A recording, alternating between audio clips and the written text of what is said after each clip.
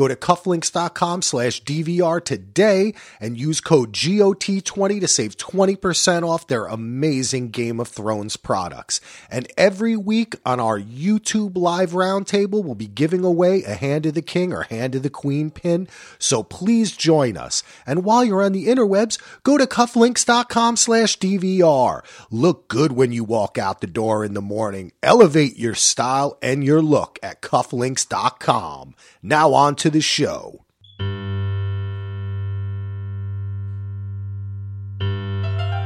This is Podcast Winterfell, bringing you the roundtable. Right now, we are just getting kicked off. This is a fresh thing, fresh start. So instead of the fan calling where we give out a strict number, just plaster it out there, we're going to do it so that we invite you on. So if you want to get on, if you have something cool to say, if you don't want to drop by for a minute, you don't have to show your face. You can just be on audio wise, video, however you want to do it. Send us an email, podcastwinterfell@gmail.com, and we will send you a specific link that you can come and join us on a Google Hang. And we'd love to have you because we like to have a variety of different people. Tonight, we have a variety of people, and it's a great list of people. Before I get into that, I'm going to talk to you a little bit about the show because you may be new to the show, being as we are in a new format. This is YouTube. We are a podcast first. That's right. The name of our show is Podcast Winterfell. Our feed is Podcast Winterfell, and you can find us on every major podcast streaming device, app, however you want to get there. We're also on Pandora. We're out there. We're part of the DVR Podcast Network. We're also part of Patreon, and we have a wonderful presenting sponsor, cufflinks.com. They're outstanding. They've been great to us, and they've been great to you guys because I have a Hand of the King pin to give away tonight to a lucky participant of the podcast. So one way or another, we'll figure out how to give that out later. Might do a little contest, might do a random giveaway. We'll see. But somehow, some way, we're going to get you that. And I have a nice lineup. Someone else just entered the chat. I'm writing it down because now we have 6 guests and your host, and we're going to have a jam-packed podcast. So I'm not even going to tell you mostly about me and my thoughts and the things that I wrote because I want to ask questions to the fans. That's what this is about. The fan calling morphed into the fan roundtable, and it's all about the fans and our friends and this community that we're all a part of. If we're all going to die, as in Valar Morghulis, then Valar more podcasts, because that's what it's about. So bring it on, and we're going to have a bunch of people on. So here at Podcast Winterfell, if you're not familiar, we do 4 podcasts a week just on Game of Thrones, and that's just our standard lineup. We have other podcasts that we might sprinkle in. We might get a guest here or there. But we got the initial reaction on Sunday night. That's outstanding. That's Axel and Heath used to helm that. Then Heath moved over to Wednesdays for the deep dive, and Axel now is grabbing surprise guests from the Game of Thrones podcast community. And so far, knocking it out of the park. He had Jinx on last week, who's with us tonight. Little teaser. He had Ken on last night. Well, 2 nights ago. Oh yeah, it was last night. Losing track of days here. That show was phenomenal. And I'm not telling you who's next week, because that's a big surprise, as is all the rest of the weeks. But since he can't be on the initial reaction, you could be on this show every Monday night, 10 o'clock, youtube.com/podcast Winterfell. One word, one pod, one love. So, I did that with 2 fingers. One love.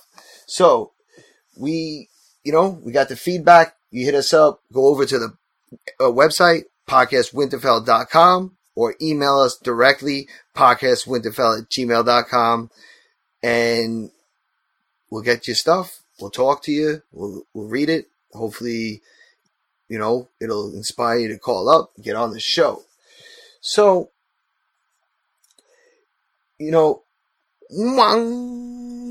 someone dropped a guitar. I don't know what that was.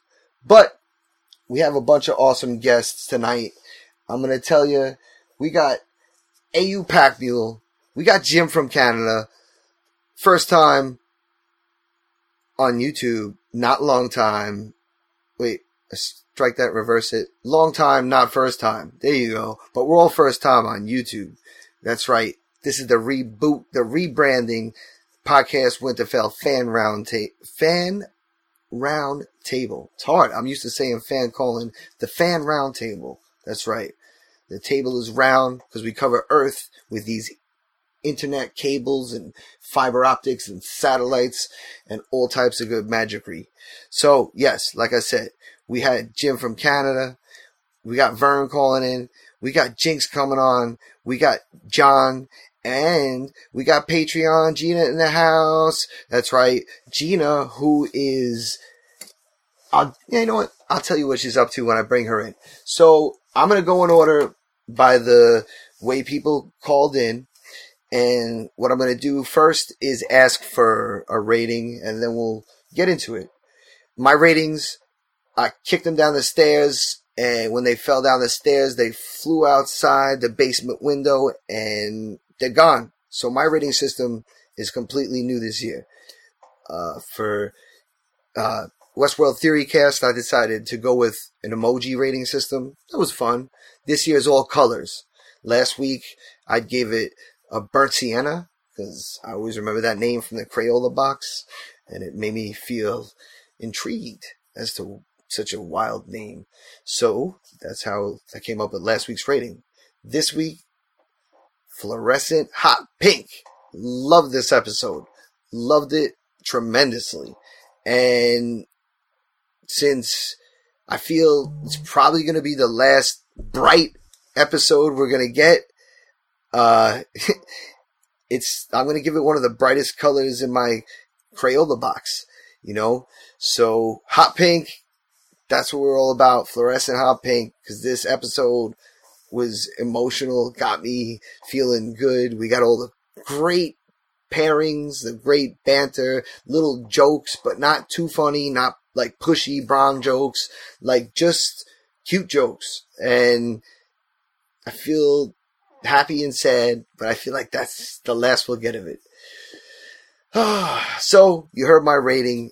I'm not going to get too into it until I'm able to put it together with everybody else. So, first up, I'm going to bring in the Pack Mule, the AU Pack Mule, the man who's AU because he is golden. That's right.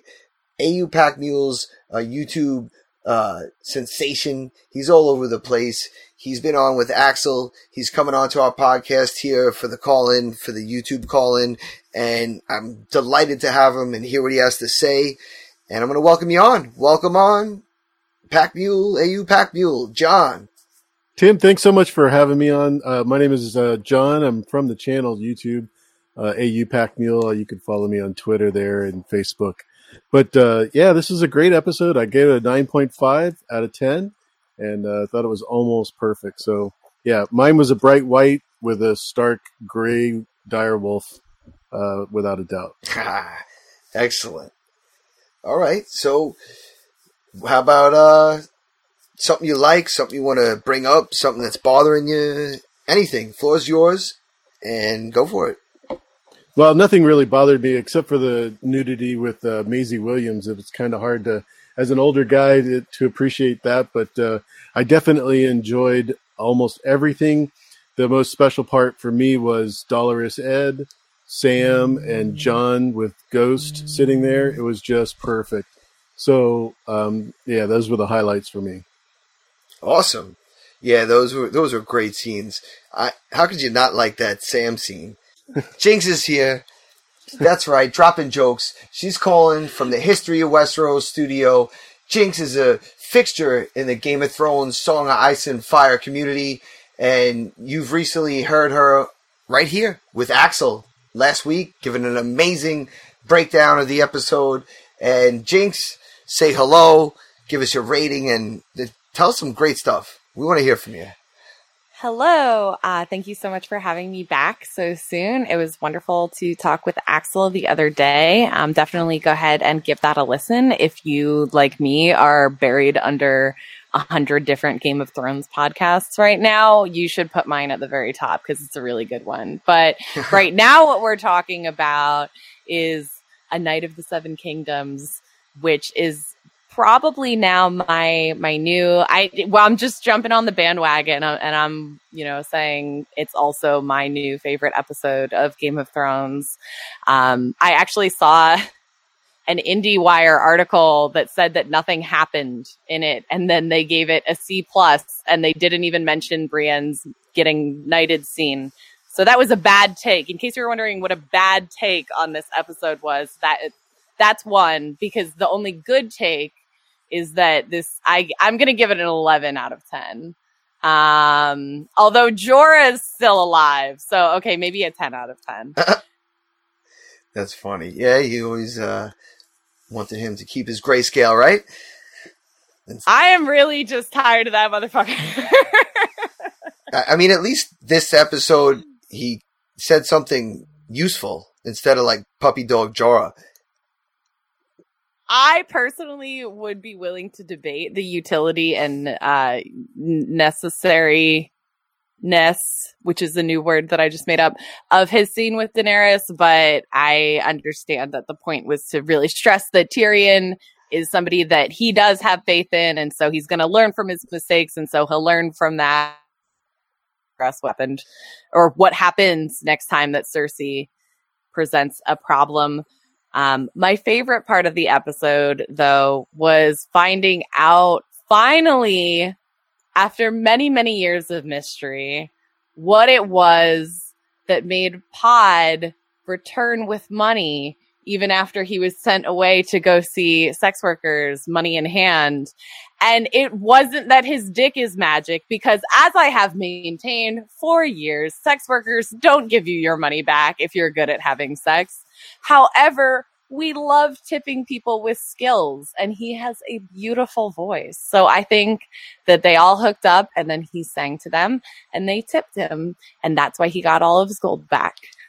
I mean, it makes sense, because we don't know anything that doesn't happen off screen, and, songs can make anybody giggle, they could make anybody happy, and they could get anybody want to throw money into your empty guitar case sitting on the side of the street. So I could buy it, and I'm going to roll with it, because that was a great song. And gosh, the camaraderie in this episode was everything. It was so great. And to me, song is just binds people. There's a reason that all types of religions use song. It's joyous when people can sing about something they're all interested in, or a tale they all know, or, even if it's dance, style, something, whatever they want to, get into. Music kind of has all types of emotions, and that song, I've learned. So, this week, in the last couple of days, that it's a big book nod, and it was a pretty song, and it was really nice. It was very beautiful, and the actor who played Pod did a great job with it, although the version that was played at the end, which was by Florence Welch from Florence and the Machine, who is one of my favorite current songwriters, is truly haunting and makes me cry. And actually, somebody from our fandom just released, I'm totally blanking on who it was, but I just listened to her version of it. Sorry that I can't think of that. Follow it. I think History of Westeros might have retweeted it. All right. That's always cool to hear. Hopefully, maybe Matt will do a blues version of it. But no, that was a nice song. And it's a very cool version that Florence and the Machine did. I saw a link to a video. I clicked it and I saw like a scene, and I've been remaining unsullied. I haven't watched a trailer or a preview of coming up on. So when I saw a scene that looked like a battle, I shut the video off, but I left the audio part on. So, it was listening to it, it was a really nice version. And, it fit. I like hearing the whole thing out. So thank you so much for giving me the opportunity to come back for another season of the fan roundtable. And unfortunately, because of our technical difficulties, we got started a little bit late. I do have to dip out now, but I wish everybody else the best. And I hope that you have an awesome time discussing this amazing episode. Well, we appreciate any kind of contribution you can give.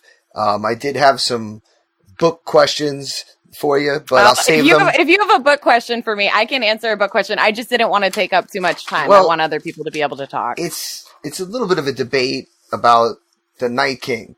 I figured you're like more of an authority that might be able to answer this for me.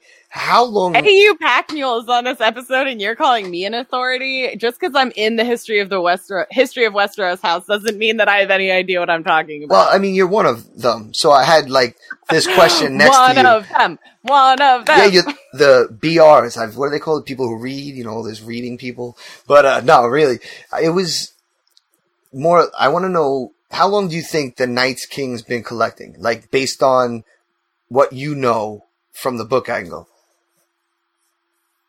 Like, how long has he been collecting dead? Yes, to make that it would be like, my impression was thousands of years, because he's the Night King, but not the same Night King necessarily. I think it could be, somebody made the comparison to the Dread Pirate Roberts the other day on the History of Westeros live stream, and I think that might be a good one. I'm not sure if this Night King is like the same Night King, but I think, at least since the last long night, do all the dead get eliminated in between, or did they just kind of like fall back is a good question, in my opinion. But I honestly have no idea. I think the show makes it makes timing very unclear, because also, like, we saw Leaf was in that scene with his creation. Right. And so the next part to that, how far do you think the Knight's reach is? How far is his reach in terms of, like, how far away from dead bodies does he have to be to bring them up? Right, like, what's the radius where you don't have to burn the dead bodies anymore? That is so funny that you bring that up, because I was talking to Sean from History of Westeros about this earlier, because we were talking about the battle plans, and I was like, does he have to physically be there? Does he have to, like, keep doing it? Can he have, like, an aura where, like, everything around him comes back to life? How much of the body has to be burned for it to not be able to be brought back? Like, does it have to, like, will there be conceivably flaming whites, like, that were just reanimated after they were thrown on the pile? Like, how do you manage that situation? And I think it's interesting, because you're not just fighting a horde of people who can't be stopped. You also have to be constantly dealing with the problem of what do you do with your own side's dead bodies and the other body. Like, you just have to be burning shit constantly. So I think that's part of why they set that flame trench up around the perimeter. That was a very good answer, because it was kind of a debate in one of the Facebook Game of Thrones groups, and I just basically said, like, why, since we saw the bones in the crypt down underneath the Sept in King's Landing, where all the dinosaurs were, the fossils, the one that the arrow went through, and Cersei was seeing the basement with all the dragons. Yes, and stuff. So that means those dragons weren't burned. Like, to preserve those skeletons, they didn't burn them. So why would this be the first dragon that they have in their army? I truly I don't know, because the people are really debating about, like, the crypts and stuff, and, like, how much bone and ligament do you need to be able to be reanimated. And I think that's just something that we can't really have any conception of. That probably is something. It's one of those things that in the book, it doesn't demand an answer in the same way that representing something on screen does. Because as soon as you have something on screen, like in the books, you can say like the dead rose, and on screen you can be like, well, that guy only has a head left. So does he rise? Does he not? What's going on here? Like, because you have to be depicting so much, they probably had to sit down at some point and have a meeting of that sort in a way that George wouldn't necessarily, just to drive the plot forward. All right. I like the answer. I like the conversation, but it's not going to help me win my debate. It's really unsatisfying. Yeah, it's not going to help. But, you know, it's one of those Dharma Initiative, lost, nitpicky things that we used to want, but we'll never get an answer for that. You know me. I like my counting the numbers and logistics and stuff. So it was just one of those things. I'm like thinking about the bones, and I'm like, the army could be so much bigger that we don't even know about, and we could be in for a surprise. And everybody's like, if we haven't seen it, don't believe it. And I'm kind of go with that. I guess that's the best thing to go with, because otherwise I'll go nuts thinking about these things.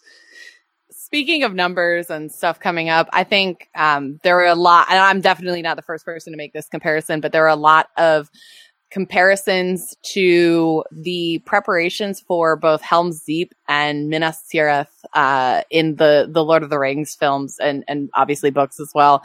And the most obvious of those being Pippin singing in front of Denethor, the steward of Gondor, and he has that very beautiful song. And they kind of had I don't want to say like a throwback to that, but they had definitely, it felt like a reference to that. And what I would really love would be like some Legolas Gimli like body counting. Like if we could get Tormund and somebody else to be fighting and like get a little bit of like humor in there, some comic relief about how many people they can kill, that would be great. Yeah, little scout, you know, so, hey, watch this. 1, 2, 3, 4. I just want to see Legolas out of nowhere, not even in the series, but just like Legolas appears and like gets on a shield and skateboards down the stairs. That I just want to see that again. If you know what, if you get that, then I'm gonna get my fan service Terrence and Phillip popping up in the scene with John and Danny going, "Such a effing face, nephew effer," from South Park. It's a really good thing we're not in charge of the show. I know, there would definitely be an animated episode. There would probably be a musical episode. It'd be crazy. But Jinx, that was awesome having you on. Thank you for answering a couple questions, getting your thoughts out. Sorry I couldn't stick around longer, but hopefully next week we get the iron out, get the kinks straightened, and we'll be good. Get all those wires in check. Thank you so much for having me, and have a great week, everybody. All right. Take care. Valamagulus. All right, so we had Jinx talk to Pac Mew real quick. I'm going to bring Jim from Canada in, because Jim from Canada, he's been a long-time caller to this show. He helped me almost every episode last season, and he was there probably as soon as I started opened up the chat, opened up the call. Jim's been there, and I want to welcome Jim on. Jim, welcome back.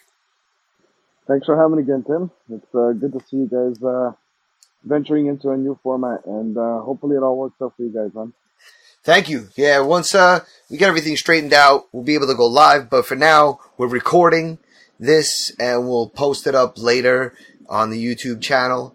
But we got some great help. We got a lot of friends out here that are technical savvy and also smart with our Game of Thrones stuff and participate. So we got like a nice little crew. Everybody will help each other out.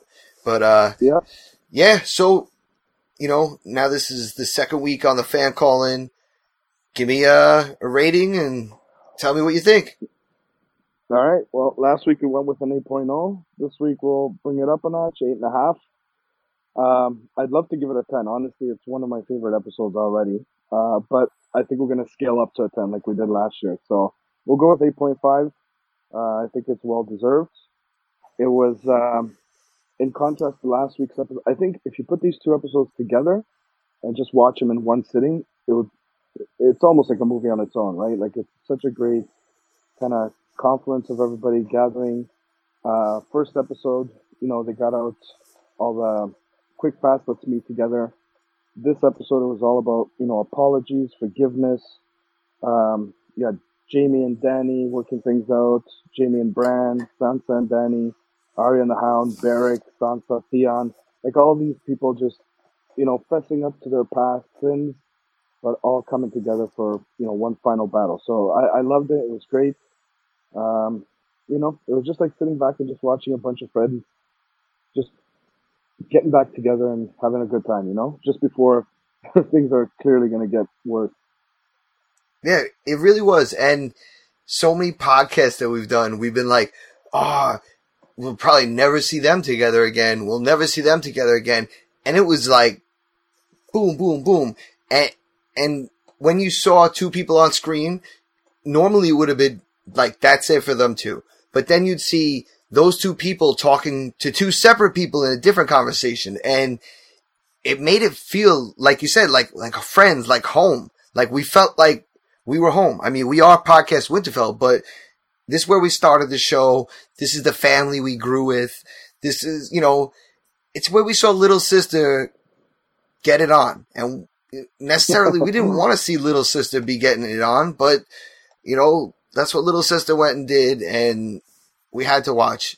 Unfortunately, we did, but the rest of our friends were around in the house, and we got to see them all, like you said, just making up, like making amends, some people apologizing. I happen to like the quick Arya and Hound. Like, that was perfect, because last week it was like, they could have like been cooler a little bit, but like all the necessary conversations got out, I felt.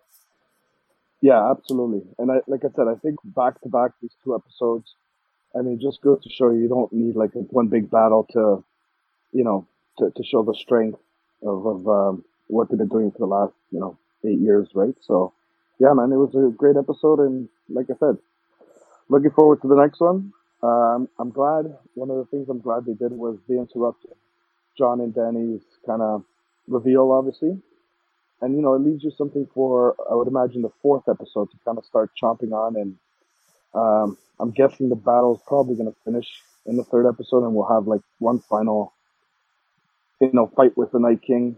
And then, we'll pick it up again from where they left off, right? So I think they ended the episode, strongly. And yeah, just looking forward to the next one. You've hit us up with a lot of cool theories and things you thought. I think that's a wild prediction right there. There's only going to be episode 3 battle, and then it's going back to diplomacy. Yeah, that's what I think. Wow. I think ultimately for TV viewers, and, I'm familiar with the books as well, right? So, but for TV viewers, I think that's kind of what drew people in, right? There's a lot of people that weren't interested in dragons and stuff and fighting. It has to be resolved, but I think ultimately it does come down to the Iron Throne and whether it's going to exist in the end or not, which way they're going to approach it, who knows? But yeah, I think ultimately that's what they're going to finish up with. I like it. I mean, because if we can get more of this, maybe not on the loving friendship side, but more of this dialogue, I mean, I'm all game for that. This is, the battles are awesome, but this is the bread and butter, like the juicy stuff. To me, this is fun. Yeah, exactly. So, I just remembered one thing. So you just said juicy, and it brought me back to Tormund, man. What a story. What a story that guy had to tell about suckling on the giant's teeth for 3 months, and that's how he got his strength, right? I couldn't stop laughing. It was probably the top 5 moments of the episode. Like, it added such levity to everything, and the way he said this story, and then whatever he's drinking had like a milky tint to it. So yeah. It was like he's still drinking that. Like, he was flexing so hard in front of Brienne, and he's like, I'm gonna just put it out there. I'm not letting Jamie one-up me at all. There's no way. Yeah. What a stud. Hopefully they get together in the end, right? Like, just for if for anything, just to, make us laugh in a sense, right? So, yeah, he was great. It was an awesome scene. I mean, when you think about it, like, everybody else on the show is quiet about the way they feel. He let us know he's interested. He likes her. He's been asking about her. If anybody deserves her, he does. Jamie's shy and beats around the bush and sleeps with his sister, so I wouldn't want to ship them. A lot of people like it because I guess the Blondie thing, I don't know, California Sun, surfer thing. Yeah. I'm not into that. I like Tormund and Brienne. Yeah, same here. I think Jamie's path is different. I don't think he's going to settle down. So, Jamie's path is definitely different. That's for sure. What do you think Bran meant by that? You think he was Jamie's going to die, or we're all going to die? Well, not us, but them. I do subscribe to the theory, I guess, that Jamie will be the one to kind of finish off Cersei. They came into the world together, they'll go out together. So I don't think he's going to hook up with Brienne, just simply because once it's all said and done, Cersei has lied to him. He's going to have to kind of tie up that loose thread once and for all, right? And, he killed the Mad King to save people. I could see him doing it again and saving everybody by killing Cersei in the end. Kind of full circle, right? Everything comes right back around. Just like we started with episode 1, and then the last episode of season 8, or the first one, kind of had all those, connections from the first episodes. I think he's going to end up going back and finishing off Cersei. He needs like rings, like a maester, except he'll have King and Queen Slayer rings. Yeah, there you go. Exclusive club. Yep. Good stuff. So, one of the other things about the episode, and then I'll just kind of let you move on. Like, I know you got a lot of callers tonight too. Just, it was oddly comforting to see everybody kind of ready to die in a sense. Not that that's what's going to happen, but just the characters themselves, they're at peace with it. They understand now what is finally coming. And it was calming just watching it. It was just one of those things where you kind of felt like you were there and you felt for them, but at the same time, it just, whatever happens, right? Same thing with Arya's scene and that fireplace scene with everybody. It was just, it was calming seeing them accept what they think is going to happen. Yeah, I mean, this is the true calm before the storm. Yeah, for sure. All right, cool stuff. I'm going to bring in Vern, so if you have anything real quick before I get to him? No, I'll jump on mute. If you need anything, I'll stick around for the whole call. Perfect. Yeah, if you need anything, shut up. We'll open it back up a little bit. So right now, thank you, Jim, from Canada. He's the man, keeping the North at bay. He's keeping those White Walkers safe up there in the North. So right now, we got a patron, a longtime listener, a fan from across the narrow sea, representing House Liverpool Football Club. It's Vernon Wright. Welcome to Podcast Winterfell, the fan roundtable, and we're happy to have you. And thank you. Yeah, what'd you think? Yeah, man. I was gonna first say it's like 4 a.m. in the morning here, so just bear with me. And if I nod off, just disconnect me. But I enjoyed it. It was a really good episode. It was a bit more emotional than I thought it was going to be. I won't lie. There was a few bits in it where, I think I wasn't crying or nothing, but my eyes were a little bit damp. But I'm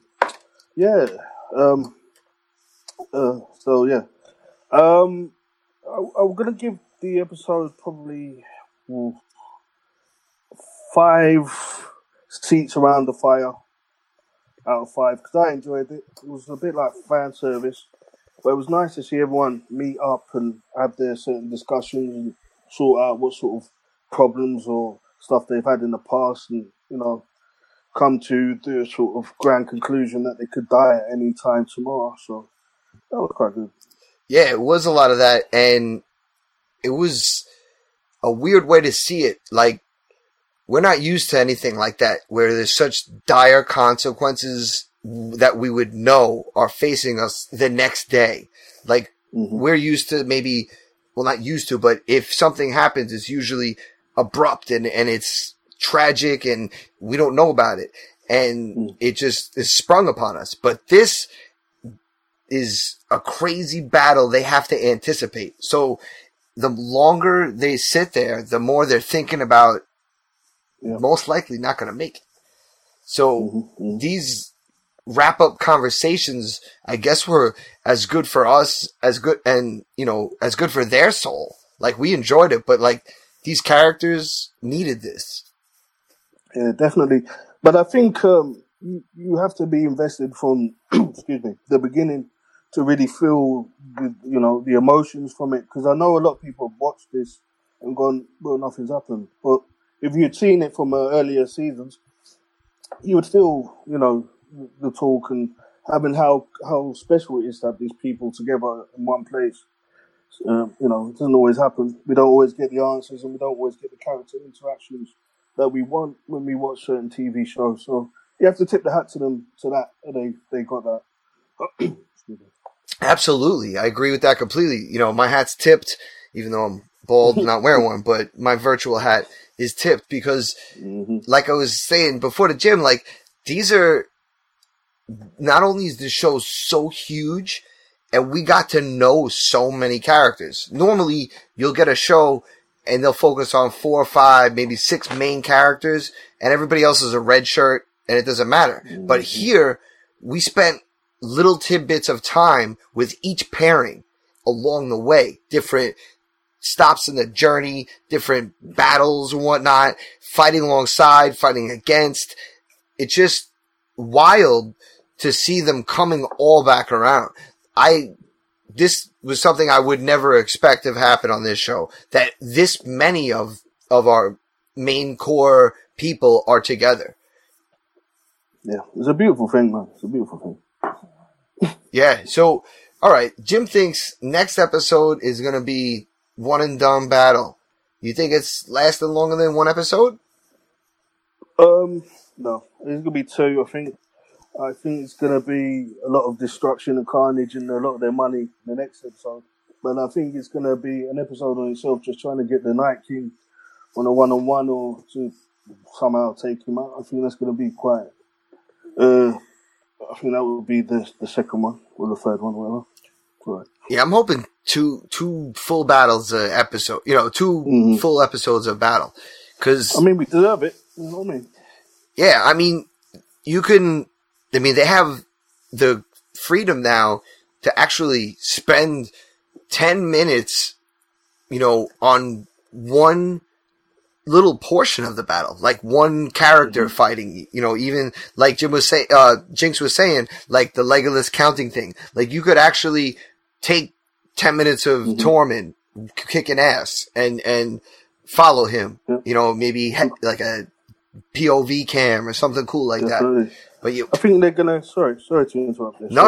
I think they're gonna go from like left to right, because they were saying that Brienne has the left side of the defense, and someone's gonna have the right side, the middle. I think they could easily chop from side to side, and you could sort of work out where the weaker sides are, and who's working together, and what alliances is working there, and it should be really good. I'm looking forward to it.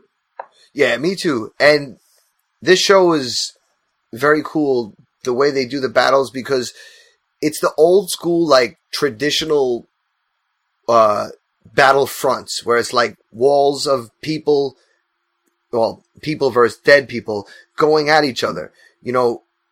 Like we've seen in the history books.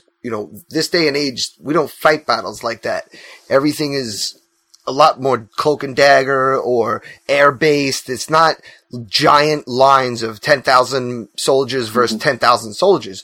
So to us, I don't know if, you, but me personally, I never could comprehend why people would fight like that. Like, it's bizarre to me. But this is like that, but with like the real consequences, like the real way I would feel people would fight like this. Like, there's no, like, okay, he killed the Night King, we'll stop. No, if he kills the Night King, they drop. So everything has a consequence, and it's not like there'll be decorum at some point, and they'll be like, okay, these are war rules, and we're out. So I like that mixture of the old school fighting with, consequence, like real deal consequence, not like, okay, we'll put our arms down. Mm-hmm. I would also like to say with Brienne in this episode, I think she's from the beginning always been very forthright, honourable. You could trust her. Do you know what I mean? You would want her on your side in a fight as well, because she can kick some ass as well, innit? But just seeing her get knighted and just seeing that smile on her face, and I thought that was really nice. I thought she deserved something good to happen to her. She's been in a lot of relationships which has been unrequited love, really. I think her taste in whatever she meant is a bit odd. But yeah, it was nice to see her just being the main part of it and getting her knighthood. I enjoyed that. Yeah, right. Like the knighthood was not only so honorable, but getting it by someone who we could kind of presume is her best friend, because she seemed like a loner coming out of, her house and into this whole story, and everyone she stood for has died. So she clung on to this path of redemption, to get Arya and Sansa back to Winterfell, and now she's a part of a team. So like Jaime doing it makes it so much sweeter. Definitely. And even like the part seeing her training everybody on the other side of the wall when Jaime was up top with Tyrion, you could get a sense like she's just so about it. Like she's really into helping people. Like I guess like I would compare her to like the female Davos, because Davos is just all in everything too. No matter if it was for Stannis or now this cause, like Stannis is just a team player, and I like both of those characters that way. Yeah, definitely. I would also with the Arya thing. I'm 38 years old. I love women and all that, but I've always seen her as a young girl, so it was a bit like, what the hell's going on here? Do you know what I mean? It was a bit, I don't know. I know she's 21 years old and whatever, but it was just a bit like, what? Jesus. Yeah, even being 21, she's portraying a 16-year-old, right? Would she come in at 12? Yeah. How many years do we go by in this show? 3, maybe? Exactly. She can't be that old. It was definitely a little bit, shit. Yeah. I was hoping she was going to turn into like the... Oh, can I swear? Sorry. I didn't know. Yeah, it's all good. It's all good. Oh. I was hoping she was going to turn into like a female spider, the Black Widow, and then like kill Gendry right after they did it. Like, I got all the info out of you. Pa, pa, pa, pa, pa, pa. Because that's all I want to do. I get excited watching a young teenage girl slaughter people in like violent ways, and that's satisfying. But thinking about her having sex is like, oh my God, what's going on? It's so strange. It's very weird how we view this show. But yeah, it's like watching Little Sister. You don't want to see that. No one wants to see that. Nah, man. And there's, I don't know. That's not normal. But the way I heard, I think it was Matt's audio blog, the way they were talking about it, it really was cool how she just sucked out all the information Arya style. Like she got, like basically played the game of faces with them and just kept asking questions and questions and questions and, trying to catch them off guard. Like, no, come on. How many girls? How many girls? How many girls? Nah, that was cool. I did like that part, but I could have done without the side boob and little Arya, but it could even look like changing a kid's diaper or something. Like, come on, Arya, put that. Like when you have a little baby, you see that little like half crack, like it still looked like little kid. Like I don't want to see that. Go away, little kid. Go kill somebody. Well. But it was cool. It was, the progression of it. It was worth it to know that it happened. We can joke about it as fans, but I'm glad there's nobody out there like, oh, I'm so hot, because they'd get stabbed in the eyes. Mm-hmm. Yeah, man. I was gonna say, Tormund with his milking the giant mother after he killed the husband thing was pretty funny. I do think he's great. You think it was true? With him, you wouldn't know, would you? No, that's what's great about it. Yeah. I would say more than likely. To see him battle. Mm-hmm. Say that again, sorry? I would say it's more than likely because I don't know. Like, how do you get that name? He's giant. He's big himself. Like, maybe. Or he was just real flexing hard. Like, Brienne, look what I got. Giant Spain. Yeah, I thought he'd kick off a little bit more, to be honest. I thought when he saw Brienne, like, getting that from Jamie, I thought he would be a bit more up in his face. Like, that's my woman and whatnot. But he's pretty cool. I was glad he was clapping and all that. It was good. Yeah, but it fit because that was like the northern way they were busting John's balls when he came up above the wall. When they were with Mance and stuff, like they said the same jokes to him and shit. Like the redheaded girl, she'll take your virginity, whatever kind of ball busting they were doing. Mm-hmm. So I like it. It fits his character.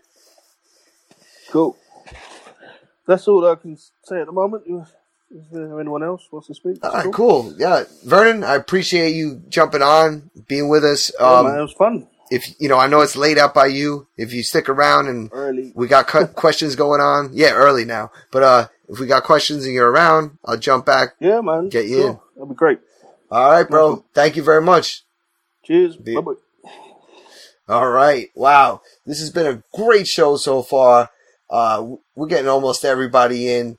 And right now, I think we got 2 left that we haven't gotten to. And we're going to hit Mr. John Wambacher and bring him on in here because I know he's been patiently waiting. And he's a good friend of the podcast. He's a patron, public servant. He's probably the only choice for president in 2022. So he'll be on that ballot. The great state of Maine, president of Maine one day. Once Maine gets his own president, we'll have John Wambacher jumping in, saying hello. Hey, John. I think we lost him. He was just there, and he wambacked out of us. All right. Well, I gave him that awesome intro. I'm going to wait a second for him to come back, but since John's gone, we're going to bring in another patron. This is the thing. Oh, John's back. Cool. We got him back, so I'm going to hold that thought. John, welcome back. Hey, man. Thanks for waiting around. Appreciate you sticking through the technical difficulties. And we're ready to hear your campaign speech for this episode.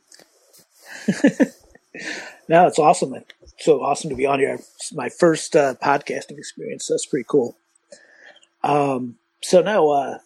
I would give it 9 glass daggers on this one. Nice. It's an awesome episode. Speaking of glass daggers, how cool was it that they fixed them into the walls of the castle?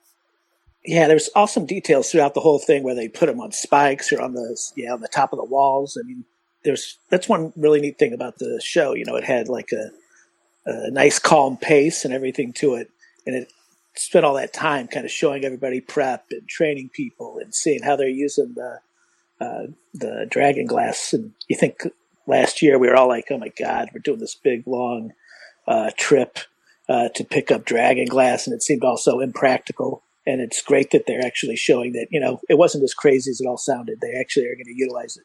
Yeah, you hear glass, you think so fragile, and to see Gendry be able to smith it and mold it into different weapons and be able to work with it and know it's that kind of material makes it a lot more, I guess, easier to understand that it's not just like going to smash and break if you drop it on a piece of ice or whatnot. And, no, I love the details. I love learning those little tidbits. It makes this show, above everything.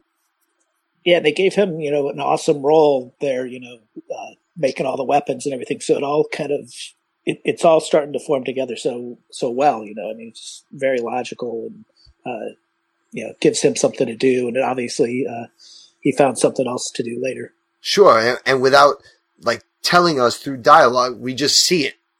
And that's, I think, easier to take in and comprehend the material that we're dealing with.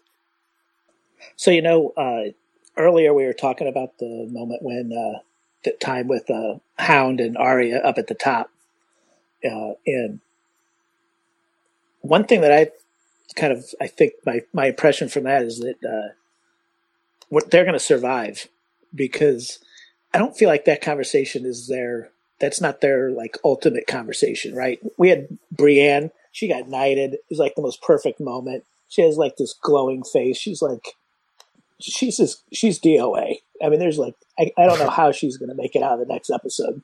Because, I mean, she had the perfect resolution to her arc, right? She got everything she wanted. It's going to be trouble for her.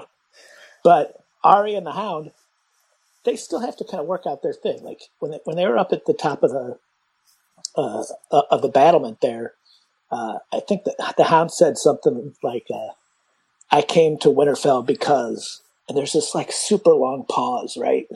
And, it's just one of those things. Like, nobody in the show can freaking say that they are coming there because they love anybody or that they have like feelings. That word love is never used in the show.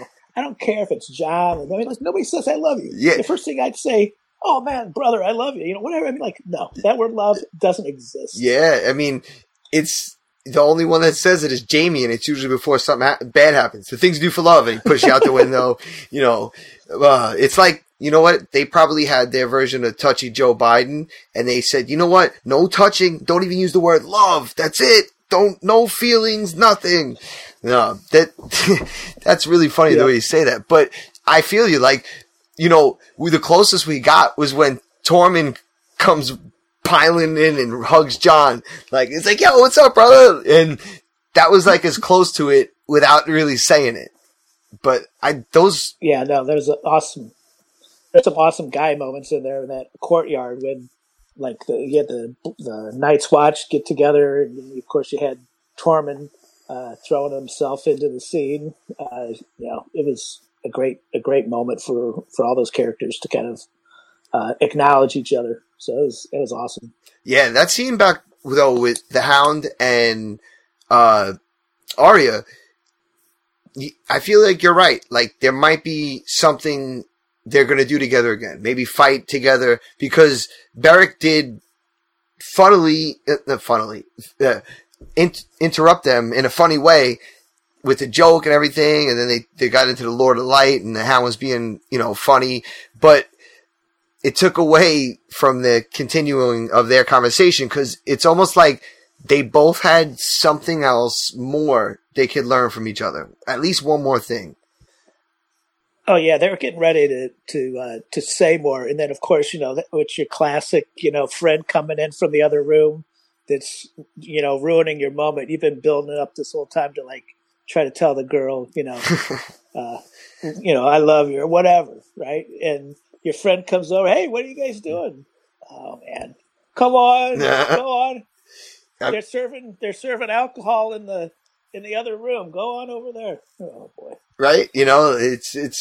But that's the way. The show's never going to fully go there. And I think it's like, I don't know, almost refreshing, because every other show would. So it's nice that they never go off that. Like, they stick with the way these people are. Sure. And they're cold, and they're warm in their own cold way. Yep. No, I agree. So, speaking about cold, I know you're up there in the cold still. We haven't really hit the warmth yet. So what else you got up there from the cold part of the U.S.? Let's see. I got a question for you. That when you saw Gilly in the courtyard there, it looked like they were kind of filming her funny, and she's dressed really and extra bulky. I was wondering if you knew if she was pregnant. Yeah. I don't even know if maybe the character or maybe just the actress. I thought maybe the actress, because at first I said, my first watch, I was watching with a pal, and I said, another Sam? Sam got to work? But then I thought about it, and could possibly just be the actress, because she had like plump cheeks and everything. It definitely looked like she was pregnant. Well, if we use that as a basis, I think Podrick might be due pretty soon too. He's just been drinking too much wine. Tyrion's filling that cup up too much. No, but she had that, like, not gaining weight, heavy face, but like the pregnant face. So, pregnant women out there, don't think you look big. I'm, sorry if I'm giving you a complex, but it happens. You could tell. You have like that glow, and Gilly had it. Oh man, I'm just digging myself in a hole here. Nice save. Yeah, nice save. That's good. That's good. But no, it was obvious. They kind of seemed to be filming it to avoid different angles too. So I think it would be interesting to do a little research on it. But it was. Maybe we'll put Axel on that. It was so cool to see even the littlest side character like Gilly. Everybody had a role. Everybody had something to do, and they were doing it. And you panned over, and what's his name? Grey Worm's walking around, making sure everything's cool, and everybody's doing their thing. And then it pans over, and Davos is serving food. That to me was so awesome because those are the real things that you would see in, like, the real world stuff. The preparation, like we said, Gendry building the weapons, and even back in, previous seasons when we would go to King's Landing, seeing the common people, how they're hurting and starving and poor. Always love seeing the common people because it affects them. So when you see this little girl come up with the food saying, I want to help because my brother got killed, this is all I know, it makes it so much more rich and very enjoyable. Yep, no, I agree. I was trying to think. There's what do you think about Jon and Dany in terms of their romance? Because to me, it seems a little middle school, right? Because Jon storms out of the rooms trying to avoid conversations with her. I thought it was kind of funny just because it's not a very mature relationship. So I'm kind of wondering if they're setting it up so that in the end when it doesn't work out, you kind of understand it better. I mean, I feel like they might take the easy way out. Maybe one of them is not going to survive because this is going to be a tough conversation to revisit. Oh yeah, she didn't seem too happy about the big news. Nope. With his new name. And what's wild, like, to me, the first thing on my mind would have been like, oh my God, you're my nephew. This is disgusting. Oh my God. Like Ace Ventura, Einhorn, Finkel is Einhorn. I'd be doing that. And immediately the first thing she thinks about is the power struggle. And she's done this in the past with other conversations she's had with different people. She's like, power struggle. Where am I going to be? Who's going to be the king? Who's going to be ruler here? And that's the only thing on her tunnel vision mind. Like, so she's so hyper focused that all these secondary things like Jon's love and, friendships, Missandei type things, those are way secondary. She's so hyper focused. So to know that's the first question that pops out kind of makes me nervous that she's not going to want to give in. Even if Jon does some super heroic stuff and she thinks he's worthy of it, I'm not sure that, I don't know if she'll... I think Jon might have one of the dragons hoist the throne all the way over to Essos for her, maybe. And then she can sit on it over there. I mean, no one's brought it up. There's a reason it's been quiet this whole time. She's got the whole castle waiting for her marine. She's like, come on, don't worry. I got a guy over here. He's watching it for me. I told him to watch this whole castle. That's why I haven't bring him with me. She gets back. Yeah, see? That's perfect. Yep. Yeah, that's perfect, Jon can get that big, ugly throne, bring it over there, and he'll take the other side of the world. So, Yeah, I know a guy. Out in the end. I know a guy. That's great, Packnell. No, that's pretty funny. I mean, I've always wondered the same thing. Back to when I asked Jinx that question about the dragon's reach, the Night King's reach, and how many dead people they could bring back and how long they've been doing it for, I still keep wondering why none of that has gone to Essos, or why we don't know the winter covers Essos. And if that's all gravy, I mean, everybody should just jump on the ships. I don't know why they're waiting. Like, what's so cool that's in Westeros? Salt water. I have a feeling it might be their, they don't have any SPF that's adequate for them, so they're not really beach people. Yeah, right. I mean, the Dornish could have provided them with something. I don't know. Right out of it. Yep. There's a whole land there just waiting. I still, there's so many little tidbits, little outrigger type things that I need to know. I need to know about Pyre. I need to know what's up with Karth.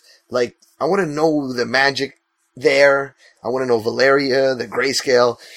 I'm asking a lot. I know it's only like maybe, 7 hours left? 6 hours? But it's getting me excited.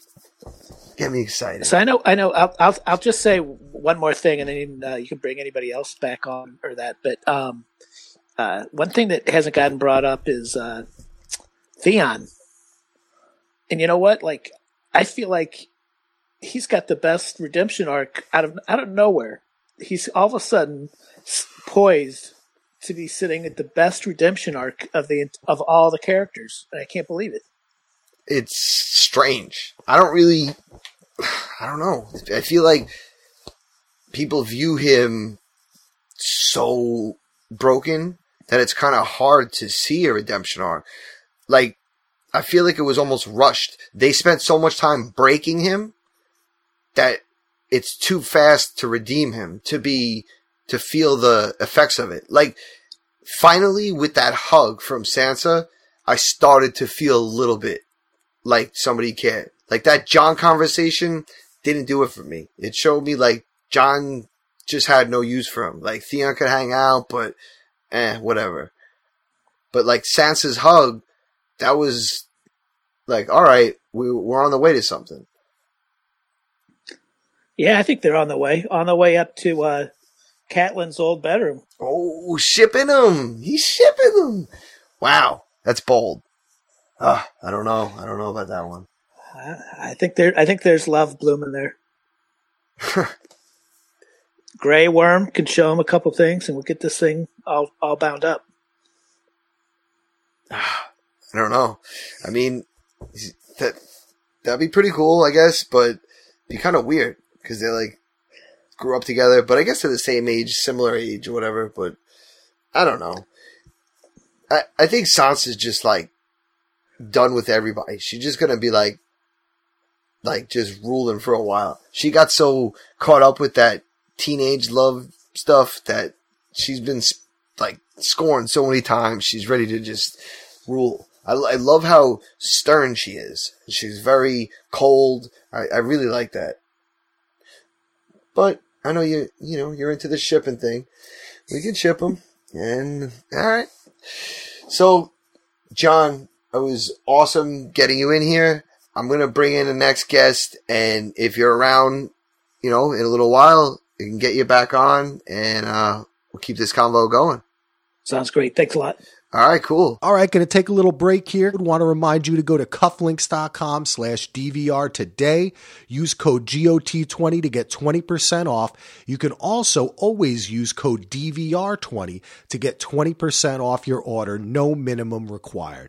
Cufflinks.com is a family-owned business. They're great people, and they believe in great quality products, and that's what you get. So check it out at cufflinks.com/DVR today. Thank you for sponsoring the podcast, cufflinks.com. And all you listeners, go visit cufflinks.com/DVR to support us and Cufflinks. Now back to the show. So we've been through almost everybody, and we got our last guest coming in. And I told you at the top that Gina's been doing something cool, and she's been a patron, a longtime listener, a friend, a major contributor with her feedback, with her postings on our Facebook groups, with so many things, that it's wonderful to hear that she's diving in and is going to be starting her own podcast soon. And I'm going to welcome you on right now. Tell us a little bit about yourself, your little project, and what you thought about the episode. Gina, welcome on. Hey, good to be on. Can you hear me okay? You sound great. Okay, good. Yeah, so I'm going to be starting a podcast about The Handmaid's Tale, kind of the show that's on Hulu, and also unfortunate intersection with a lot of things happening in politics today. But yeah, I've been working on it. I've got one episode almost ready to go, a couple more that I just need to kind of pull together because I want to get a few out there before it starts back up June 3rd, and then it's going to be more show by show. But yeah, it's exciting. Bravo, and I wish you much enjoyment with your podcast, because I would say technical difficulties. I was like right there with you like earlier. I'm like, oh my God, this is like me when I lost half of my podcast. I was splicing together last week.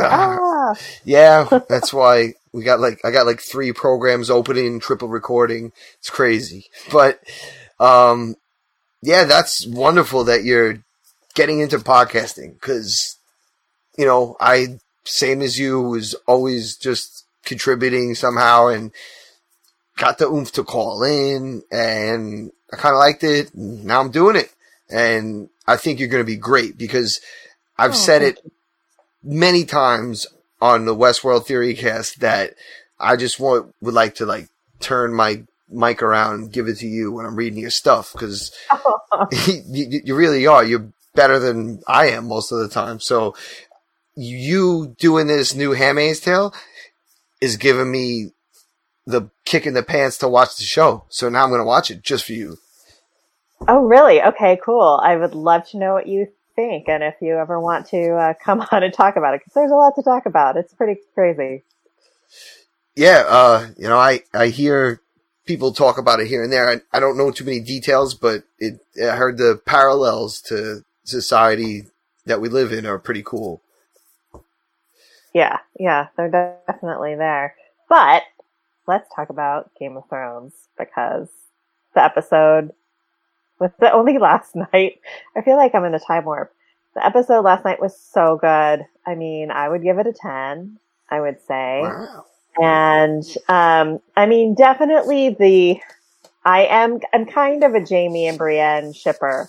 Like, I think they have got a super strong emotional bond.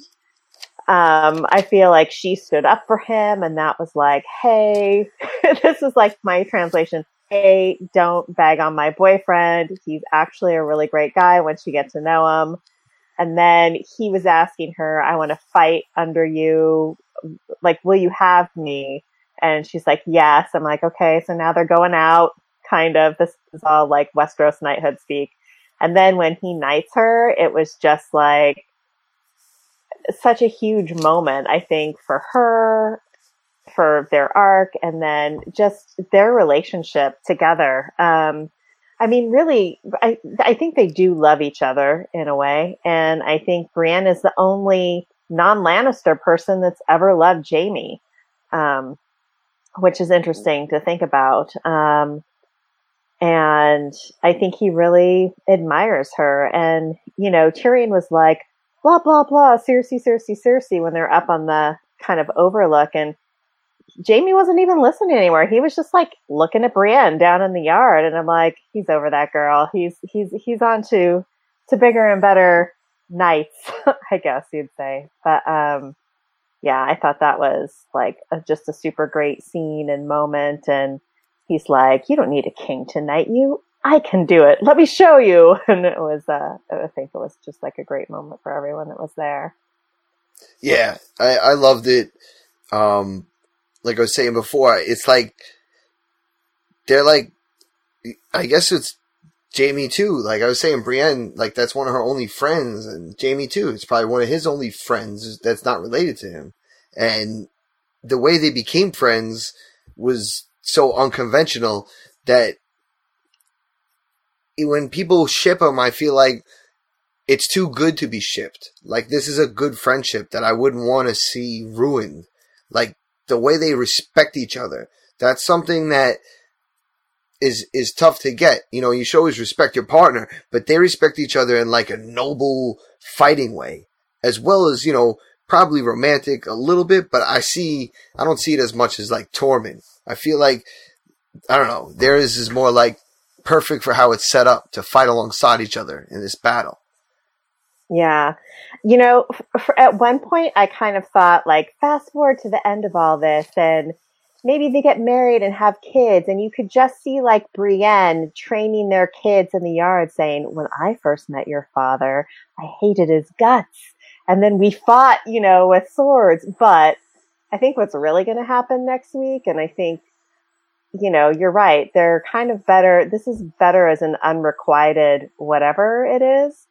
And I predict that Jaime is going to die in Brienne's arms in this battle next week, because there's this scene between he and Bronn a couple seasons ago where he's like, oh, how would you want to die? He goes, in the arms of the woman I love.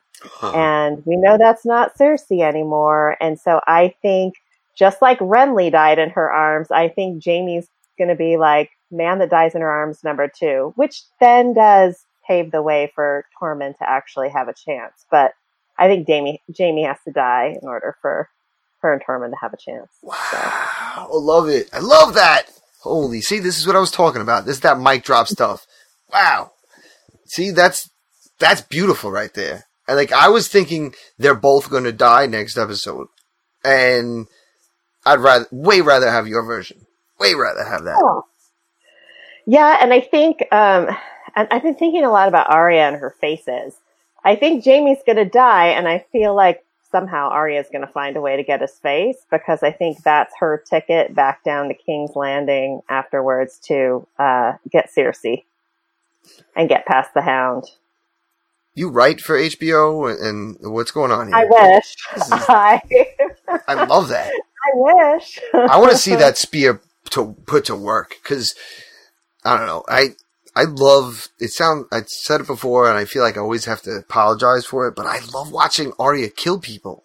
She's my favorite one. Like, when she was stabbing Meryn Trant's eyes out, like, that's so awesome. Yeah. No one. She's ruthless. Oh, it's so good. And now that she has that spear, like, I was just picturing how she would fight the waif with the staff, but now with the dragonglass tip, forget about it.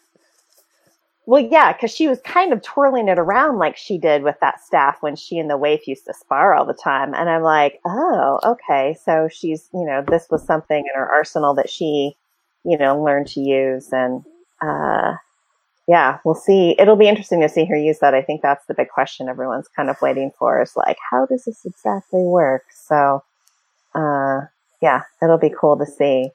And then I was also thinking in terms of, this is really dark, but in terms of Arya and the faces. So if Bran dies for some reason and she's able to get his face, would she then be able to, this is just like a question, would she then be able to become the three-eyed raven? Because when they wear the faces, they incorporate many parts of that person and their memories and their lives into whatever they're doing. I don't know. It was just like a really weird idea that I was wondering. Wow.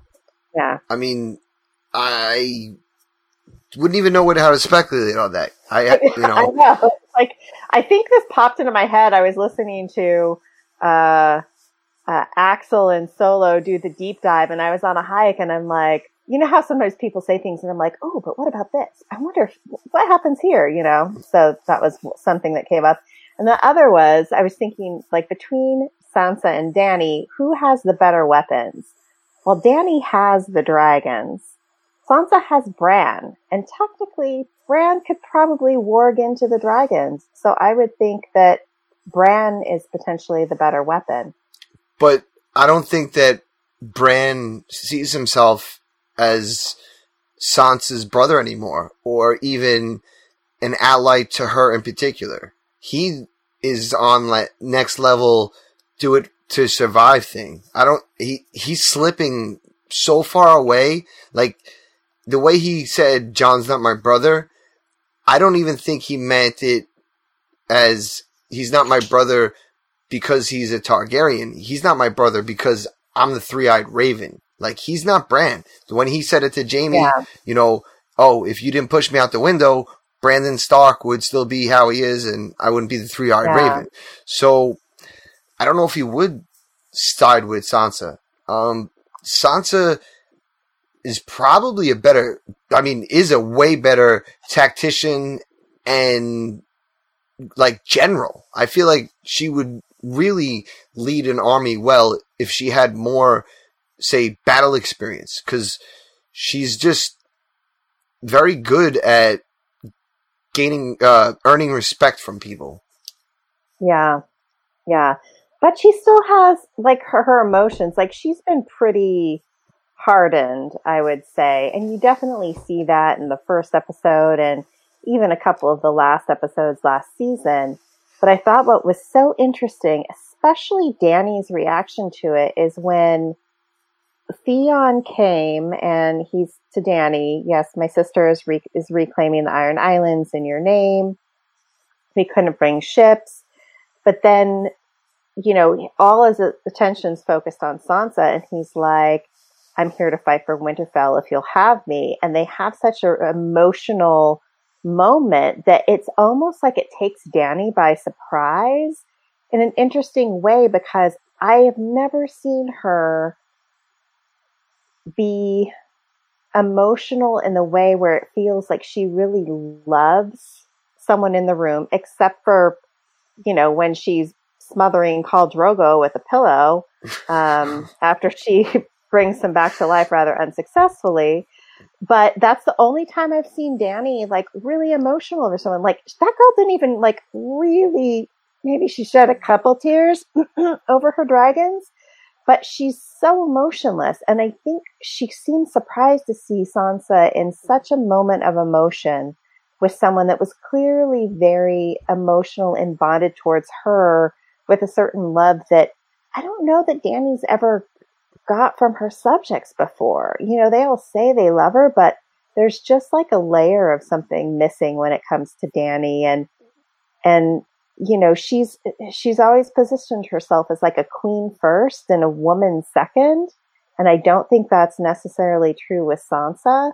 And, you know, even rewatching the first episode, they do the, you know, magic dragon ride to the waterfall, and Dany's not like, keep your girlfriend warm or keep your love warm. She's like, keep your queen warm. And I was just like, well, it's just really like, this is what's going to get Dany in trouble in the end, I think. She's gotten a little too greedy, and she doesn't really know how to connect with people in a way that I don't think would make her a really good ruler in the end compared to some of the other people in Westeros. Like, she really doesn't know that culture at all. No, being away that long was no good. And, you know, having Tyrion around and Jorah, and even when Barristan was around, telling her how it is, you know, when you get there, how you're going to have to rule people and they're going to have to get behind you. It's still incomprehensible to her because none of the people in Meereen, Yunkai, the whole Essos where she just traveled around, none of them are anything like the people of Westeros in any custom, other than maybe like the Red Priestess believers, you know, the Lord of Light followers, or like religious things, but the customs are completely different. The manners, the rules, the style of battle, like, it's so different. And yeah, she's seeing this now for the first time, so I think it's coming as a shock to her, like, as well, while she's learning it on the fly. Yeah. That's true. Trying to think what else. I mean, Arya and Gendry. I'm totally fine with this. I do not have the problems other people have with this. I don't think of her as young anymore. If you've ever seen her Instagram photos, she definitely does not think of herself as young. she went in with gusto, and I don't see why so many people are so skeeved out about it, particularly after, one, the Sansa scene, and two, well, let's just pause and go back to Tommen and Lady Marjorie. Like, you want to talk about a child in bed with an adult, like, that was that, was that just okay because he was a dude and they got married? But anyway, that's all I really want to say, but I think it was fine. We can go there. Yeah. It's like, when you have the teacher sleeping with a student story, probably somewhere in Florida, that, when it's the woman teacher sleeping with the young man student, it's not as big a deal. But when it's a man teacher sleeping with a young female student, it becomes a lot bigger deal in society and the media.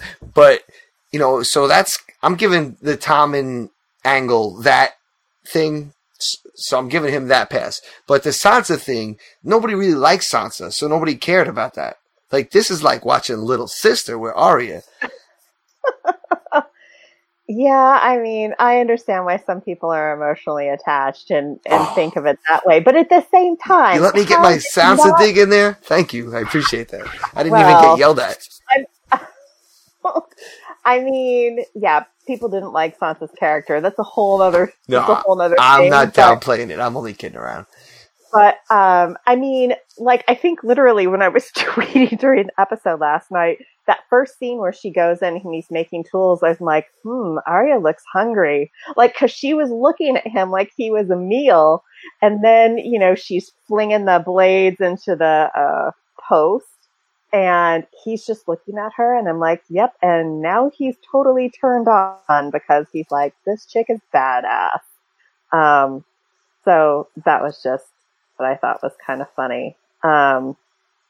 But yeah, I was like, so when I'm like, oh, they really are going to do it. I was more kind of pleasantly surprised because I just thought it was going to be a big tease to nothing. But yeah. And then, I mean, I guess that's really it. I mean, next week is going to be a big battle, and I don't think it's going to be the last one. Mainly just because I think Melisandre is somehow on her way back with a fire army. And I don't think it's going to happen next week unless it comes in at the very end and she saves their bacon like Knights of the Vale did in Battle of the Bastards. But we're just not even expecting it, I think, at this point. So I think there's going to have to be a second battle where an army of like fire priests and priestesses come back. And I do feel like somehow there's going to be a big fire sacrifice to help them conquer the Night King once and for all. And I think if you've got to pick 3 people to burn, it's going to be Melisandre who's going to volunteer. I think Beric Dondarrion's probably a good candidate considering he's been chosen by Lord of Light. And then I think Varys is a big candidate since he heard a voice when parts of him were burnt in the flames in a ceremony. So I think that trio, which seems to be the blood magic, could be used for some kind of really big, powerful spell to overtake the Night King. That would be a bittersweet way for the Hound to go, because he kind of believes and kind of doesn't. So he's on the fence, plus the burning thing. Like, he got burned. He's so afraid of fire. Maybe he's just like in the Hound way. Fuck it, I'm going to the fire. Sorry about that accent too. That was weird. No, it was good. Maybe, although personally, and this is my very own personal thing, I'm totally a Sansa Sandor shipper. I think everyone overlooks that. It's more of, I think, a book idea for people that have read the books. There was a little more, but if you look back at season 2, he's her protector the whole time and is really looking out for her and definitely has like a little crush on her, even though that may be super age appropriate then. You kind of look at those characters now, he's softened a little bit. She's definitely hardened a lot. But they're 2 characters that have yet to have a reunion that we've seen on screen. And Like, I'm just waiting for her to be, Little Bird or Lady Bird, since she's, now pretty much all grown up. And Sansa likes hounds. They offed her horrible husband, Ramsay. And in some ways, he could be, since he's of a canine variety, he could probably fit in with a pack of wolves like the Starks pretty easily. So that's my logical my logical hope for a San relationship. Wow. All right. I mean, I like it. You brought a lot of cool little theories there and hopes and things we'll see. I'm not too sure we'll ever see anything nice like this again. I feel like it might just be a lot of blood from here on out. But we're going to have to see, some resolution in the end. Hopefully. I mean, we might see the Night King setting up, shop in his new bed in Winterfell or maybe King's Landing, but putting his feet up on the throne, like kicking back, like breaking off the little pieces of swords behind him on the throne. We don't know what he's going to be doing. Yeah. No, I think, I don't have my heart set on a happy ending, but I kind of am hoping for a hopeful ending, which I think are kind of two different things. You're watching Game of Thrones, right? That's why I said hopeful and not happy. Like, I definitely don't think it's going to be, and they all lived happily ever after. I think it's going to be like, and, maybe they're able to do things better this time around is more kind of the thing. But anyway. Yeah, well, I hope this is the start of the trend riding out the season and you join us every Monday. And hopefully next week we'll be up on YouTube. I should be able to now that my podcasting class is over, and then I'm going to be doing an initial reaction with Axel after episode 4. So that'll be a lot of fun. She let the cat out of the bag. Oh boy! He posted it on Facebook. I think it's out. All right. I know. I was just teasing people who didn't join the Facebook group, but it's all good. See, so now we got stellar guests for the initial reaction. He doesn't even have me on. He's got good guests. I'm serious business. Well, he trusts you to do this every week. No, I know. But I mean, I can't, hold a candle to who he's got on. I mean, I don't know if you heard yesterday with Ken, but that was like all-star level. Good. Yeah, it was good. I'm excited to hear some of the other folks. I won't name names, but I'm excited to hear some of the other folks too. So it's all good. So much good podcasting coming out. Yeah, from that. This is a lot of fun, and having so many people involved, it makes it better. I mean, we wouldn't be able to do this without you guys. Not only the patrons, the people who write in feedback, but I mean the way you guys, you in particular, just go all in between the Facebook group, Twitter. You send in awesome emails, calling on this show. This wouldn't be fun without a community like this. Like, people know, like Jinx said, oh, well, I'm not an expert. You got Pack Mule on. And people know the different people in the community who read, who don't read, who know. It's awesome. And it's like, it's not just a handful of people. Tonight we got 7 people talking that never talked before. Maybe 2 or 3 of us at one time have been in a chat on the fan calling together, but never all this crew. Every week it's like a whole separate group, and it's different people. It's not the same 2-3 people. I love it. Love that part of it. And everyone has the characters or the moments they love that are different from everyone else's. So it's a good perspectives from all around. Yes, it was. I appreciate that. I appreciate you coming on. I'm gonna do one more quick round the table. One more comment, question, thought with everybody else. So if you don't mind, if you want to hang out, I'll leave you chilling for a little bit and let you simmer on what you said, and if you got a question. If not, I'll come back to you and you can give me an outro. Yeah, I think I've probably wrapped up. I'm probably going to sign off, but thank you so much for listening to all my crazy theories and hopes and dreams for Sansan shipping. And yeah, I'll definitely be back next week.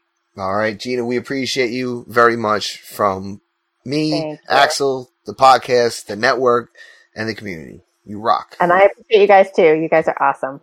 Thank you very much. All right, Gina, with some great stuff to compact there. She's always got good thoughts, good theories. I'm going to bring John Packmule back in, Mr. Golden Man himself, AU Packmule. See if he comes back in, if he wants to join us for another quick thought, quick question. I want to ask him something if he gets here and see what's up. Go for it. John, do you like the show, what people are saying? Yeah, it's fun listening to so many people from different places. And the one thing that I'm not used to is being quiet for so long. So that was kind of an interesting take as well. Yeah, it's tough. When we used to do talk show, it was nice. You know, I had a moderator board and I could mute people. So even if they were talking, but, you know, having to mute yourself, it's like, it feels weird. You're like, but now it worked out good. It's sounding good on Google Hangout. I like this, but good. I appreciate you coming on and, you know, glad to be here. It's nice to have some authorities on, some BRs. I have no idea what that means, but I'm glad to be here. Hey, you know, I guess people, you know, everybody looks up to one another. It's cool. Like when, you know, we all get a little humble and think, I don't know as much. There's somebody out there that's like, yo, that guy knows so much and that woman knows so much. So it's a fun community. It's definitely cool. I mean, I don't, you know, there's the only person I don't question in this community is Matt and the music. He's got that on lockdown. I love his analysis of music. But nice. Back to you. What do you have? Anything you want to talk about real quick? You know? Well, in regards to the episode, I think one of the things that we're forgetting is in regards to the director. You know, David Nutter did both 1 and 2. He's also going to do 4.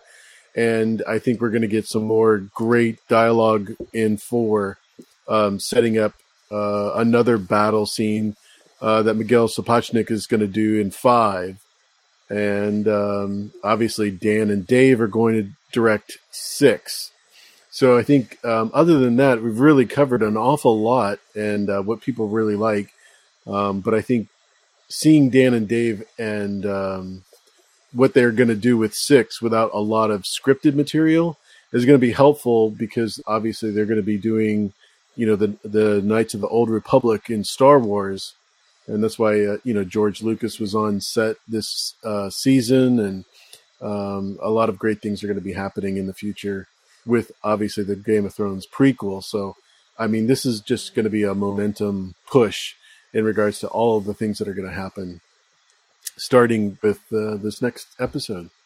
Yeah, like, even if it was just them wrapping up a phenomenal show, you'd think they want to go all in, but knowing it's almost like a final rehearsal, like your final interview to get that really big push. Because if they do a bang up job, it's just going to be so much more to promote their next future projects. So, you know, absolutely.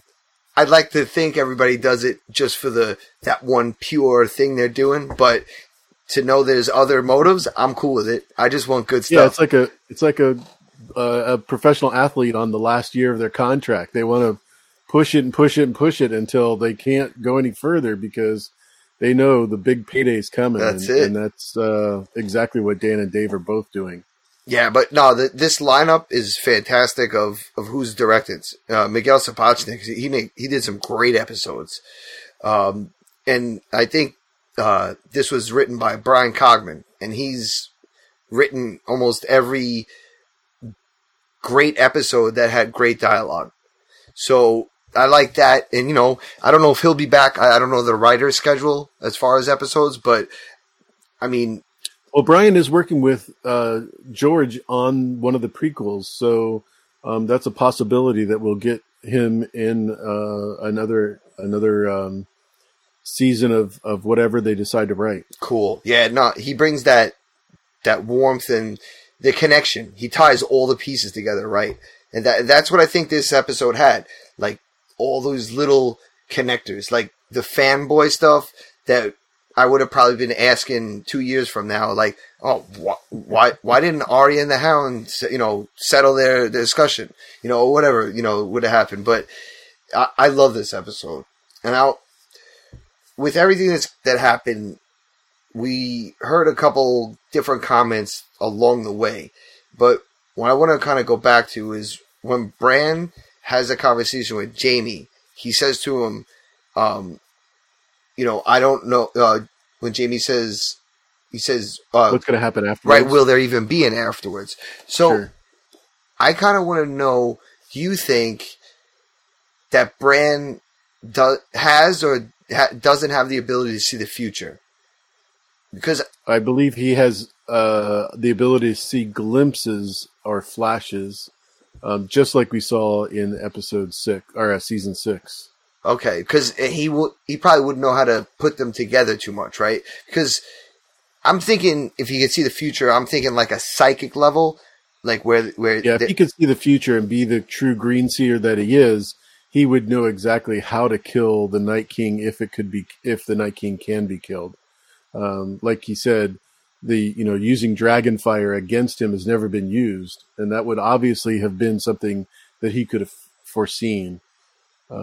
So yeah, because as much as we know he can see the past and recall the past, the future stuff has been quick glimpses, and we're not sure how true. I'll give you a prime example. One of them is the dragon shadow over King's Landing. He saw that in season 6 when the wildfire was flashing and Burnham Right. Hall was said by the Mad King and that sort of thing. And that was one of the things that he did see that was in the future. So because we know that the Night's King is going to ride over King's Landing.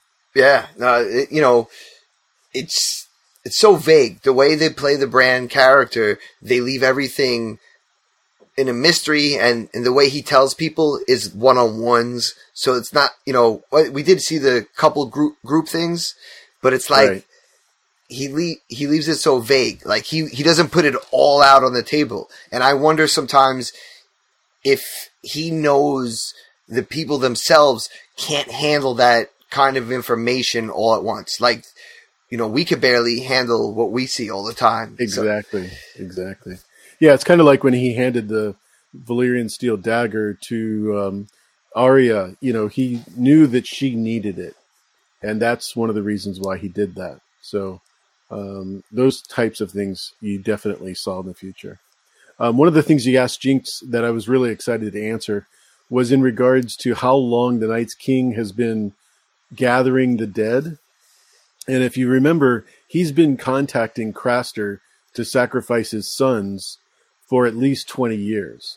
So that's my answer in regards to how long he's been gathering the dead. Because all of those White Walkers that we saw last night were in the episode. Those were some of his 99 sons.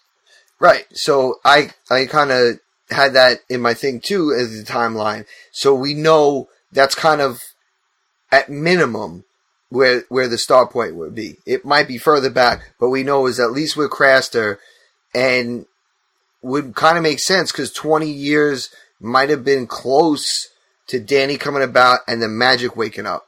So if the magic waking up, we also have Mance Rayder gathering the wildlings in order to bring them on the other side of the wall so that they can be safe from the Night King.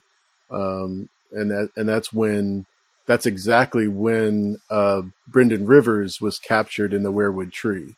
So about 20 years ago. Ah, okay.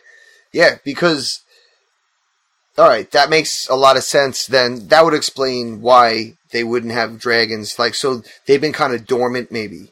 And then the magic woke up, because we see as the magic was developing in the show, it was getting bigger and bigger and bigger and bigger. And then, like once the dragon eggs hatched, that was like a whole next catalyst. But they had the comet. Like they say all these things were the signs. So I guess maybe something happened to either kick them off or wake them back up.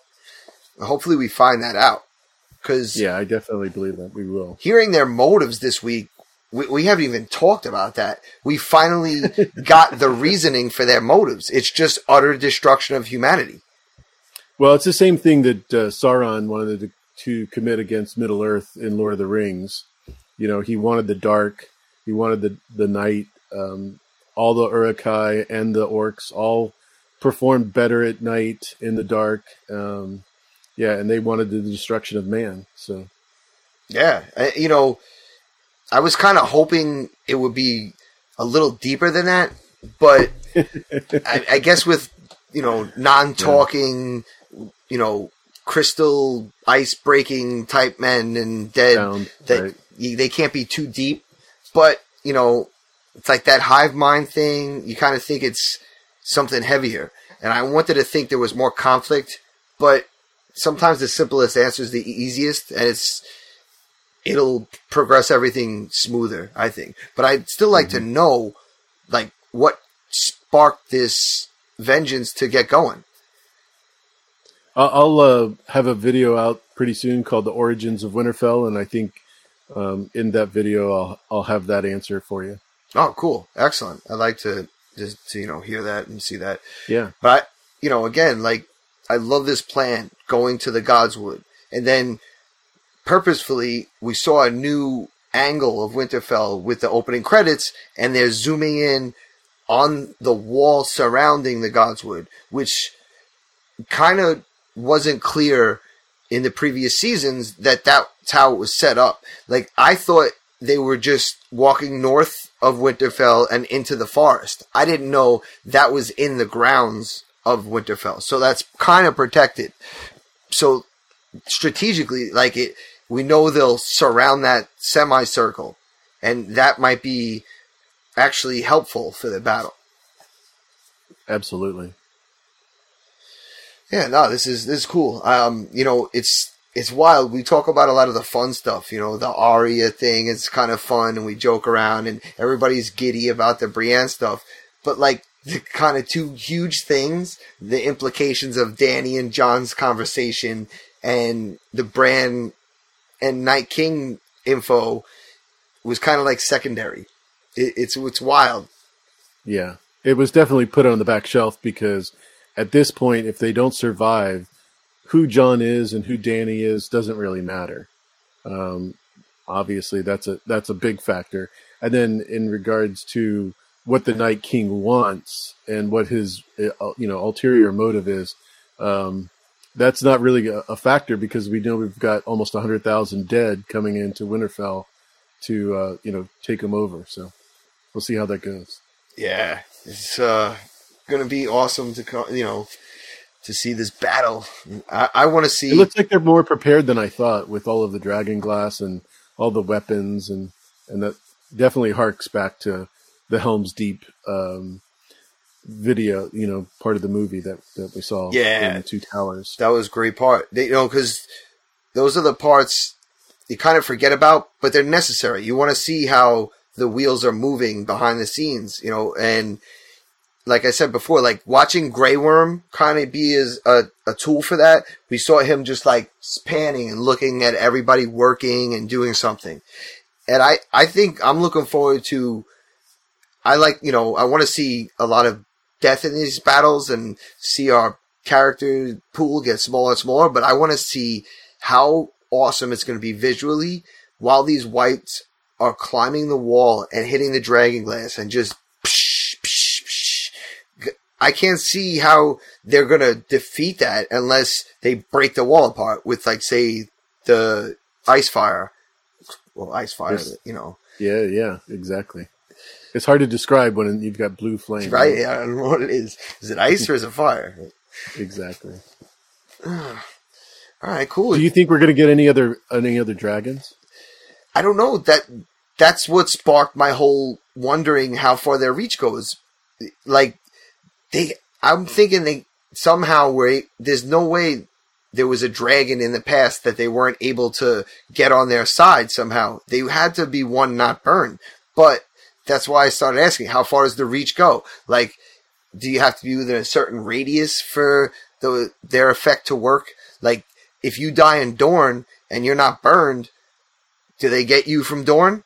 So these are questions that we never were told or even alluded to. So yeah, I'm thinking they got bears, they got dogs, they got anything that's on this side.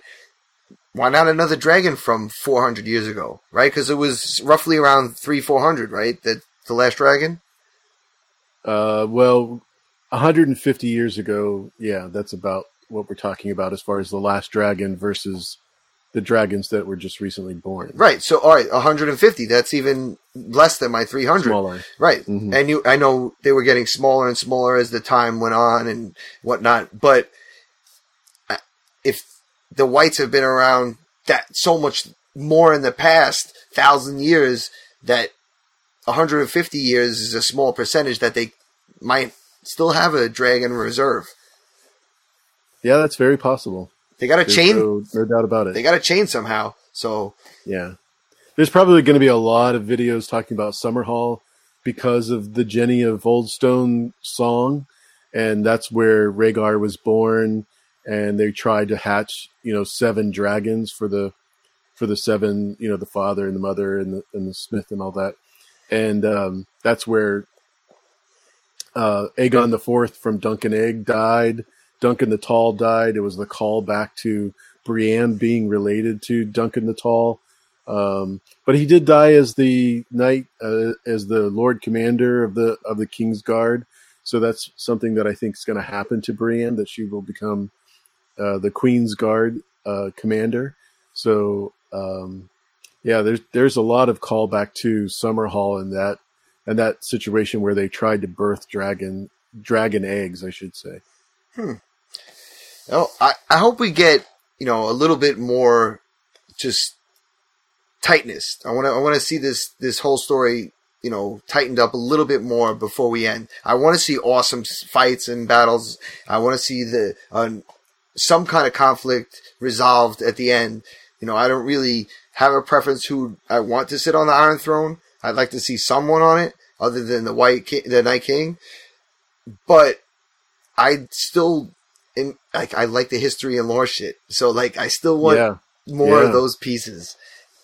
I was so... But that's going to complicate the story, right? Yeah, right. I was almost fist pumping when I heard Bran just say that simple explanation of the Night King. He just wants us dead. That's all I've been waiting for. Just asking why? Why are they going to do this? Why are they doing this? But yeah, I like that.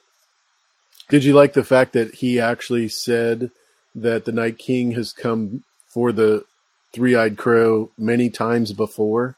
Yes. So that he's been doing this for a while. Yeah, and Three-Eyed Crows have been children of the forest before Brynden Rivers, before that Targaryen. So right, and it seemed like him getting touched was the closest they've ever gotten before. Exactly. Yeah, and that happened in The Matrix. It didn't happen in real life. You know what I mean? Yeah, no, it did, and he has the real life scar, so it transcends somehow time and place. Mm-hmm. Just like Hodor.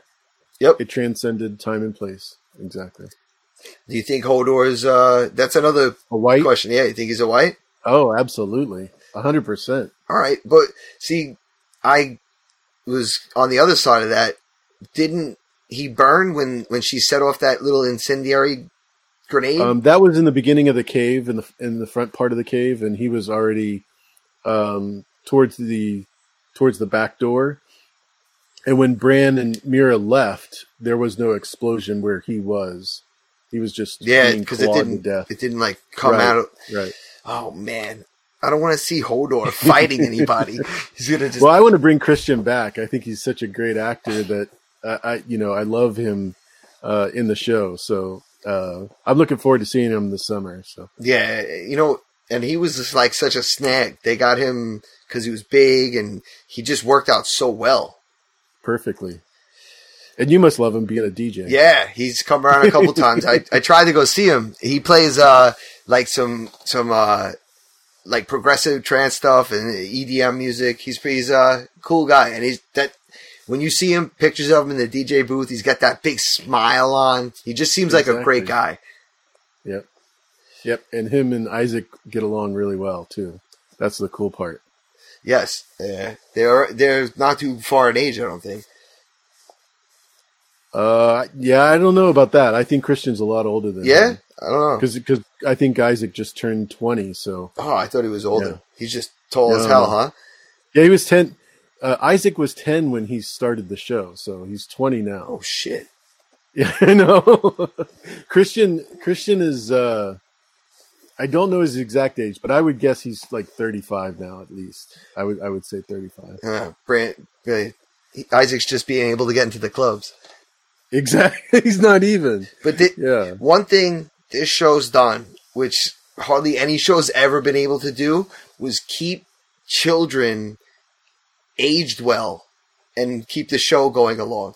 Like, the Walt syndrome was just awful, and it had to be written out of the show, which sucked. But there was no way to go that length of time with the same age-looking child, because they grow.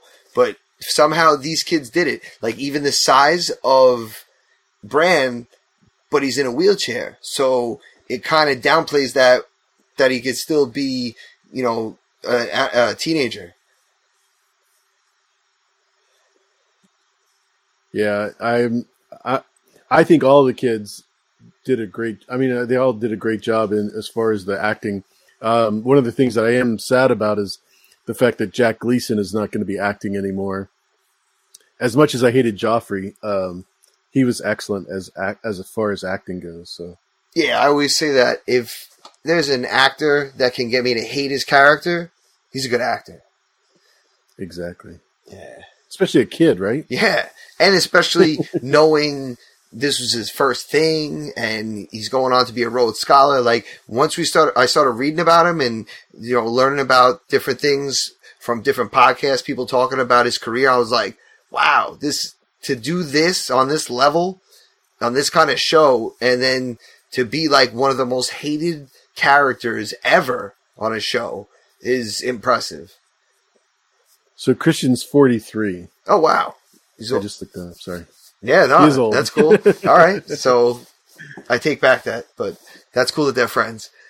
Yeah. Yeah, man. All right. So, want to hit me with another point, and then I'm going to hit the rest of the line down and start winding it down. No, go ahead. I'm glad that I was here. I really appreciate it. It's a lot of fun.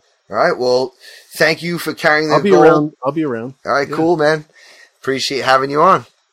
Absolutely. You have a good day. You too. Vala Magulis. All right. We're having a lot of great guests come with us tonight, talk with us. And I want to bring a guest, if he's still around, that just jumped in late night. He hosts an initial reaction podcast. He hosts a deep dive. He hosts a show called Daily DVR. Mr. Axel Foley, if you're out there, unmute yourself and tell us what's up. Give us a little ratings. I don't remember hearing you ever rate this episode. Let's see what he's about. I don't know if he's out there. I see his little icon. He might just be listening in. But if that's the case, I'm going to bring Jim back. Well, actually, you know what? Vern's back. Vern, if you're still with us and you want to say something, hop on.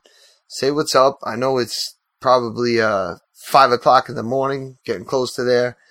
And yeah, man. He's still here. With it. Yeah. That's what I'm talking about. 5:30 a.m. Yes. Raver massive. We're going after hours after. Yeah, I'm just thinking about Sandy and Grey Worm, and they're not really getting much love from the locals in Winterfell. You can tell they don't trust them. It's quite sad. And they got their own plans for if they survive the battle. Want to know what you thought of that? I thought it was one of the most logical conversations to have. No one else is thinking post-war. Like, I like that Grey Worm's thinking positively. Like, he wants a future. He wants something to happen. I like that he realizes this place probably isn't for us. Let's go back, and to Essos, and we'll find ourselves a nice place. We both know it. It's cool to see. And I don't think it's something Missandei would have ever even thought about. But now she has hope. And it's probably the only real couple on the show that is still existing. I'm thinking now, nobody really is together on the show like they were. Yeah, they're the last couple that's pretty much around. So the fact that they're making plans, I like it. And I like, I didn't like the fact that people are looking at them like, oh, who are these? Who are these foreigners? Like in Winterfell. But I feel like after the battle, they would warm up to them because I don't know, like they see how wicked the Unsullied fight. Psst. You gotta have respect for them. Damn right, mate. Damn right. And also about was it Davos doing the soup kitchen thing? There was a little girl that looked like Shireen, wasn't it? She had like slight burnt face, and I think he started to see that wee girl that got burnt at the stake from the Red Witch. You know what I'm talking about here? You with me? Yeah. Yeah, man. So he saw her, and I think he was getting like flashbacks and remembering her. Probably. I mean, it's that's the big woman you're into. What? I mean, I don't know. Who does he like? Is he into that? What is he seeing? No, Davos. When he was doing the soup, he was feeding people, wasn't he? Yeah. Okay. So good. Yeah, there was a little girl that came up and she was like, "I want to fight with the rest of the." Oh, you're saying with Shireen? I got you. I'm sorry. Yeah, because she had a burnt face. Isn't it? Definitely. Yeah. I'm thinking of him thinking about the red woman. No, he's definitely thinking about Shireen because there's. I mean, who else did he ever know that has a face like that? And hers looked like a burn, so it's not grayscale, but it can relate. And the way she was so like willing to fight, like that's true Davos style. Davos was like he would have been that kind of attitude if he was on the other side of the line. So he could respect that, and then that's like his little redemption for Shireen. Like that to me, that's one of the most bothersome parts of the show was that nobody really cared that red priestess biatch burned a little kid for nothing. Yeah, for nothing. So these guys could eat, live another day through the night. Get the hell out of here! Come on, that girl taught one of the best guys that we love to read. Damn. No, I feel you. I like that girl because like not only did it give us that warm feeling with Davos, but it also showed us everybody's got a place. Like she was able to now feel her place and feel like she's needed guarding the crypts. With all the women and children, and she didn't want to be stuck with the women and children, but now she has a purpose, and I think that's like kind of the point of this episode. Everybody's purpose is coming out. You see, Brienne getting knighted, and they're making weapons, and kind of just feeling their own. Like even the Sam conversation. Sam was, they got offered to go down to the crypts, and he's like, nah, like I want to fight with you guys. So like everybody got a place, and I think that's one of the biggest takeaways, and that kind of I guess was a comforting feeling, at least to me. Yeah, man, I felt that was good. It was good. Cool, man. All right, we're getting pretty long here. I don't know if you want to bring another topic up. If not, we're gonna wrap it up and get this thing edited and up on the podcast feed. That's cool, man. I just want to say thanks for having me on. Sorry if I was a little bit incoherent. It's a little bit early in the morning and whatnot, but it's been an honor. I've been listening for a long time to a lot of the guys from Lost, especially like Donald is Lost. My man, I could ring off names, man. Do you know what I mean? It's been going on for years. That's And awesome. it's helped me come through a lot of health problems as well. When I couldn't really get out and socialise as much, it was nice to just have something to listen to. I did send in a few emails, but this is the first time I've ever called in, or the first time I've ever done a podcast. I've done one before, but this is like the main one, and I've been pretty nervous about doing it. But I'm glad I did it, and I enjoyed it. So, I hope I didn't mess up too badly, and things went well. Not one bit. You hit it out of the park. My pleasure to have you on for your first official call-in to participate. Yeah, I'm same boat as you. I've been listening to the Lost Myth Arc shows with Donald and these guys from the start, and that's how I got in.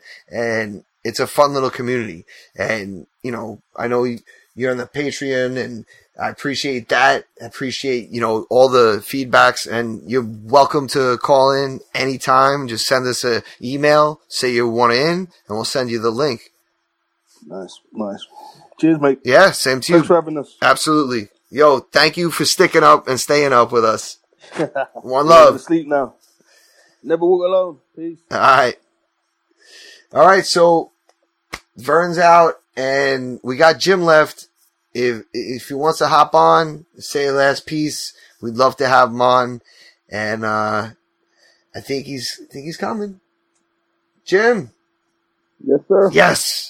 We'll get you to say the final word. You got it. Well, not much to say, man. Everybody's covered everything. It was good to participate. Thanks for having me on again, like others have said. Lots of good points. The last, just one thing, man. Ghost coming back.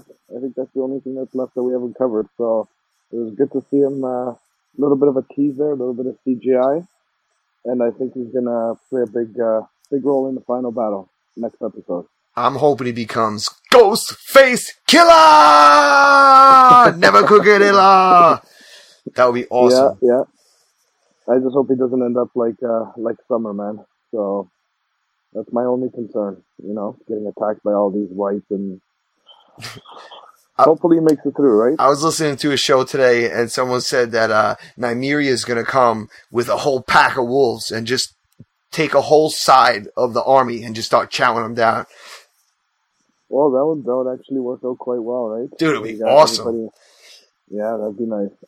Let's see if they saved all their money for that. Right? That's it. We're going to get 3 more episodes of talking, and then 1 episode of dogfighting. Just dire wolves everywhere. That's it. We put all our money into wolves. And then everybody's going to complain. There's no more talking. Oh, no. Peter. Yeah, man, no. Peter's banning the episode. Yeah, it's, like I said, everybody's covered everything. It was good to hear everybody's voice. It was nice to, jump back on again. And if you have me again, I'll be here, man. Yes, definitely. Shoot us an email next week. Let us know you're in. If you can make it, that'd be awesome. We're going to do the same time. And while we were recording, I had Axel in the background working out some technical difficulties, and he figured out the audio trouble, and we'll be good to go for next week. So the actual live broadcast will be with all of us instead of just me, and then dead air, waiting for you guys to respond, and then me. So no worries, man. Yeah, we all got to start somewhere, right? That's it. We're making the transition, trying to get down with the children of the future. Yeah, there you go. Children of the. No, I was going to say forest. Yeah. They're no more. All right, bud. Jim, thanks a lot, man. Yeah. You have a good one, and we'll see you next week, eh? You too. Vala Magulis. All right. Vala. Yes. All right. So we're at the end of the show, and before we started the show, I took this paper and I wrote a number on it, and I was gonna go. The 6th caller gets the pin. And I wasn't sure we were going to make it to 6. I'm like, I don't know. So I might save it to the 6th responder in the chat.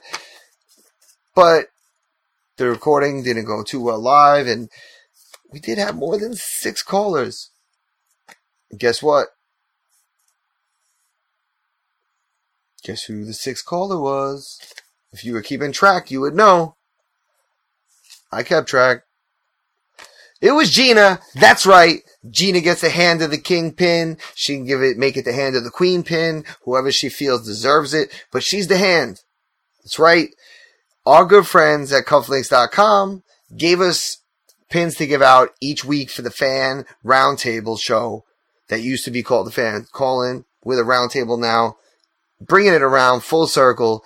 Giving Gina this pin. Thank you guys. Thank you, Cufflinks. Thank you, everybody out there. You guys have been phenomenal. We've been having a great show. Apologize for the technical difficulties. Anybody that was trying to join us on YouTube and chatting away in there, sorry, that's all I could say.